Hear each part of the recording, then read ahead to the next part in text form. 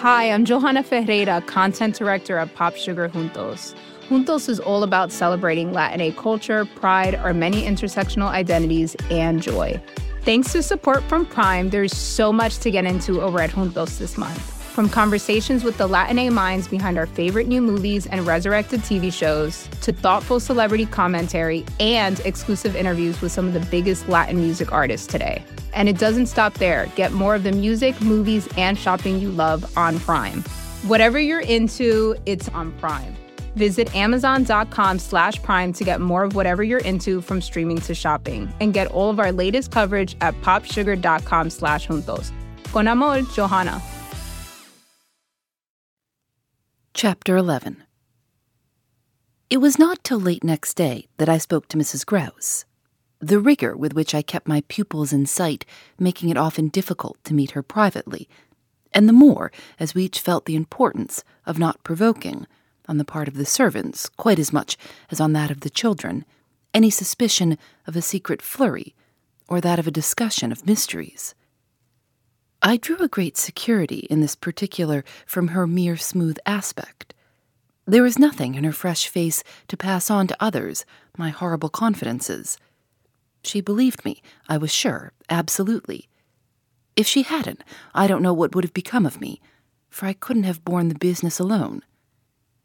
But she was a magnificent monument to the blessing of a want of imagination, and if she could see in our little charges nothing but their beauty and amiability, their happiness and cleverness, she had no direct communication with the sources of my trouble. If they had been at all visibly blighted or battered, she would doubtless have grown, on tracing it back, haggard enough to match them. As matters stood, however, I could feel her when she surveyed them with her large white arms folded and the habit of serenity in all her look, thank the Lord's mercy that if they were ruined, the pieces would still serve. Flights of fancy gave place in her mind to a steady fireside glow, and I had already begun to perceive how, with the development of the conviction that, as time went on without a public accident, our young things could, after all, look out for themselves, she addressed her greatest solicitude to the sad case presented by their instructress. That, for myself, was a sound simplification. I could engage that, to the world, my face should tell no tales, but it would have been, in the conditions, an immense added strain to find myself anxious about hers. At the hour I now speak of, she had joined me, under pressure on the terrace, where, with the lapse of the season, the afternoon sun was now agreeable, and we sat there together while, before us at a distance, but within call if we wished, the children strolled to and fro in one of their most manageable moods. They moved slowly, in unison below us, over the lawn, the boy as they went, reading aloud from a storybook and passing his arm round his sister to keep her quite in touch. Mrs. Grouse watched them with positive placidity. Then I caught the suppressed intellectual creak with which she conscientiously turned to take from me a view of the back of the tapestry. I had made her a receptacle of lurid things, but there was an odd recognition of my superiority, my accomplishments and my function, in her patience under my pain.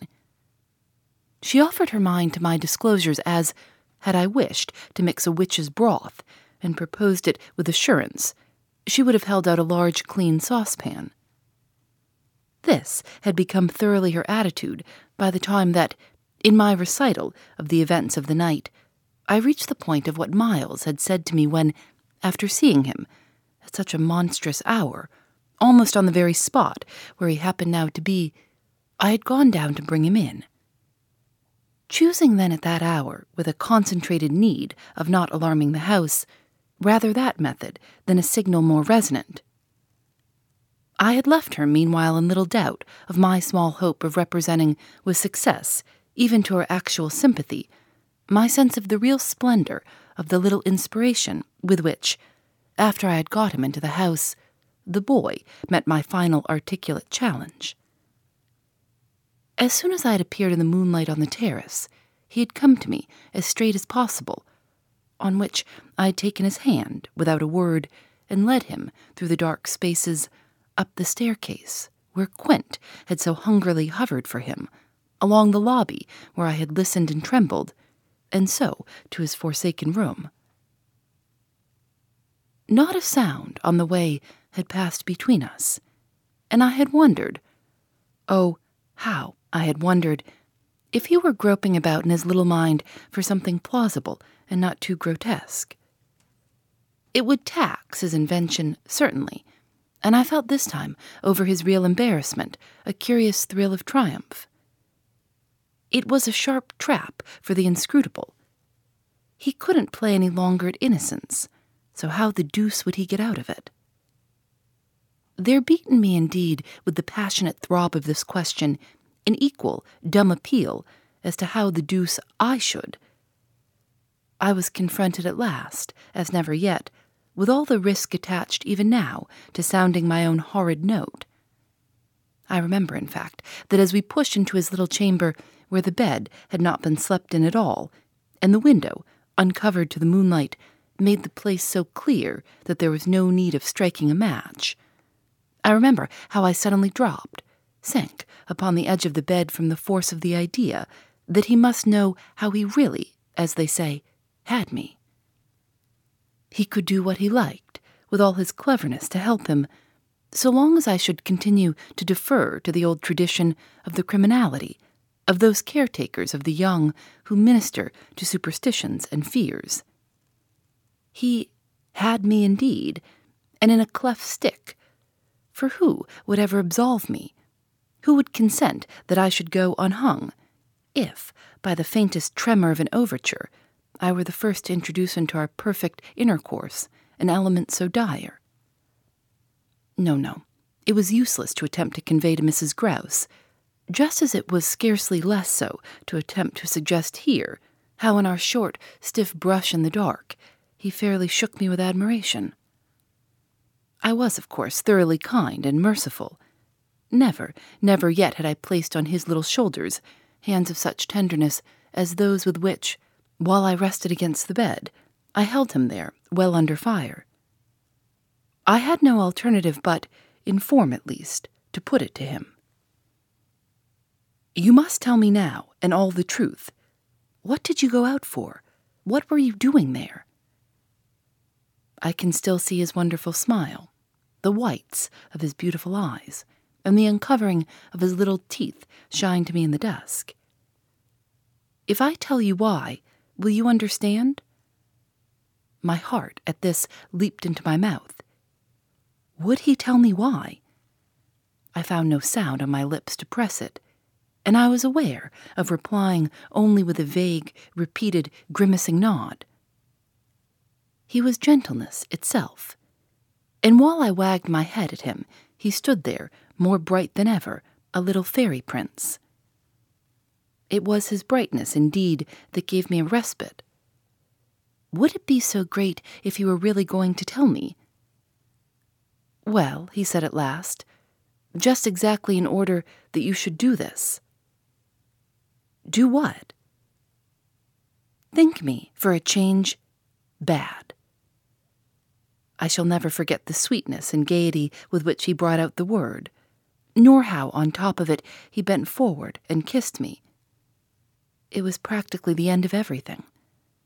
I met his kiss as I had to make, while I folded him for a minute in my arms, the most stupendous effort not to cry.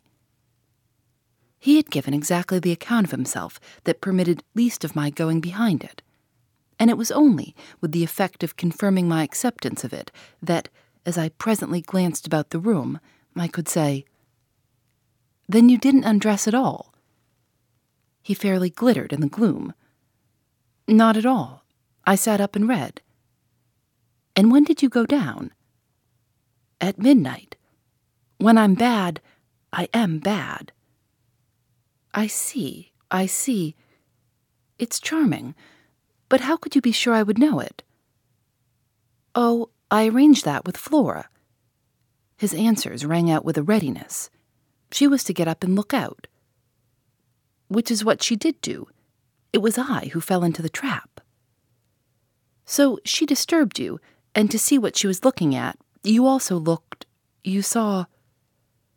Well, you, I concurred, caught your death in the night air. He literally bloomed so from this exploit that he could afford radiantly to assent. How otherwise should I have been bad enough? He asked. Then, after another embrace, the incident and our interview closed on my recognition of all the reserves of goodness that, for his joke, he had been able to draw upon. Chapter 12. The particular impression I had received proved in the morning light, I repeat, not quite successfully presentable to Mrs. Grouse, though I reinforced it with the mention of still another remark that he had made before we separated. It all lies in half a dozen words, I said to her, words that really settle the matter. Think, you know, what I might do. He threw that off to show me how good he is. He knows down to the ground what he might do. That's what he gave them a taste of at school. Lord, you do change, cried my friend. I don't change. I simply make it out. The four depend upon it, perpetually meet. If on either of these last nights you had been with either child, you would clearly have understood. The more I've watched and waited, the more I've felt that if there were nothing else to make it sure, it would be made so by the systematic silence of each. Never, by a slip of the tongue, have they so much as alluded to either of their old friends, any more than Miles has alluded to his expulsion. Oh yes, we may sit here and look at them, and they may show off to us there to their fill. But even while they pretend to be lost in their fairy tale, they're steeped in their vision of the dead restored. He's not reading to her, I declared. They're talking of them. They're talking horrors. I go on, I know, as if I were crazy, and it's a wonder I'm not. What I've seen would have made you so, but it has only made me more lucid, made me get hold of still other things. My lucidity must have seemed awful, but the charming creatures who were victims of it, passing and repassing in their interlocked sweetness, gave my colleague something to hold on by. And I felt how tight she held as, without stirring, in the breath of my passion, she covered them still with her eyes. Of what other things have you got hold? Why, of the very things that have delighted, fascinated, and yet, at bottom, as I now so strangely see, mystified and troubled me. They're more than earthly beauty, they're absolutely unnatural goodness. It's a game, I went on. It's a policy and a fraud. On the part of little darlings. As yet mere lovely babies. Yes, mad as that seems. The very act of bringing it out really helped me to trace it, follow it all up, and piece it all together. They haven't been good, they've only been absent. It has been easy to live with them, because they're simply leading a life of their own. They're not mine, they're not ours. They're his, and they're hers. Quince and that woman's. Quince and that woman's. They want to get to them. Oh, how at this poor Mrs. Grouse appeared to study them. But for what? For the love of all the evil that, in those dreadful days, the pair put into them, and to ply them with that evil still, to keep up the work of demons, is what brings the others back. Laws, said my friend under her breath. The exclamation was homely, but it revealed a real acceptance of my further proof of what, in the bad time, for there had been a worse even than this, must have occurred. There could have been no such justification for me as the plain assent of her experience to whatever depth of depravity I found credible in our brace of scoundrels. It was, in obvious submission of memory, that she brought out after a moment, "They were rascals, but what can they now do?" she pursued. "Do?" I echoed so loud that Miles and Flora, as they passed at their distance, paused an instant in their walk and looked at us. "Don't they do enough?" I demanded in a lower tone, while the children, having smiled and nodded and kissed hands to us, resume their exhibition. We were held by it a minute. Then I answered, "They can destroy them." At this, my companion did turn, but the inquiry she launched was a silent one, the effect of which was to make me more explicit. They don't know as yet quite how, but they're trying hard. They're seen only across, as it were, and beyond, in strange places and on high places, the top of towers, the roof of houses, the outside of windows, the further edge of pools. But there's a deep design, on either side, to shorten the distance and overcome the obstacle, and the success of the tempters is only a question of time. They've only to keep to their suggestions of danger. For the children to come and perish in the attempt. Mrs. Grouse slowly got up, and I scrupulously added, "Unless, of course, we can prevent." Standing there before me while I kept my seat, she visibly turned things over. Their uncle must do the preventing. He must take them away. And who's to make him? She had been scanning the distance, but she now dropped on me a foolish face. "You, miss." "By writing to him that his house is poisoned and his little nephew and niece mad." "But if they are, miss." "And if I am myself, you mean? That's charming news to be sent him by a governess whose prime undertaking was to give him no worry." Mrs. Grouse considered, following the children again. "Yes, he do hate worry. That was the great reason why those fiends took him in so long. No doubt, though his indifference must have been awful. As I'm not a fiend, at any rate, I shouldn't take him in." My companion, after an instant, and for all answer, sat down again and grasped my arm. "Make him, at any rate, come to you." I stared. To me? I had a sudden fear of what she might do. Him?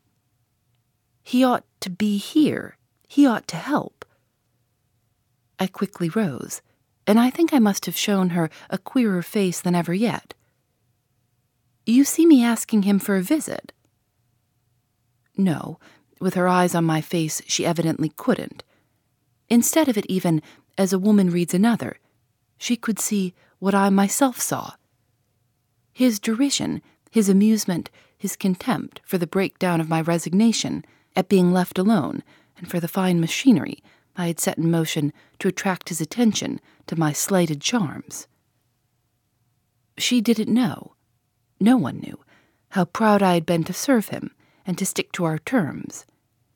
Yet she nonetheless took the measure, I think, of the warning I now gave her. "If you should so lose your head as to appeal to him for me—" She was really frightened. "Yes, miss?" "I would leave, on the spot, both him and you."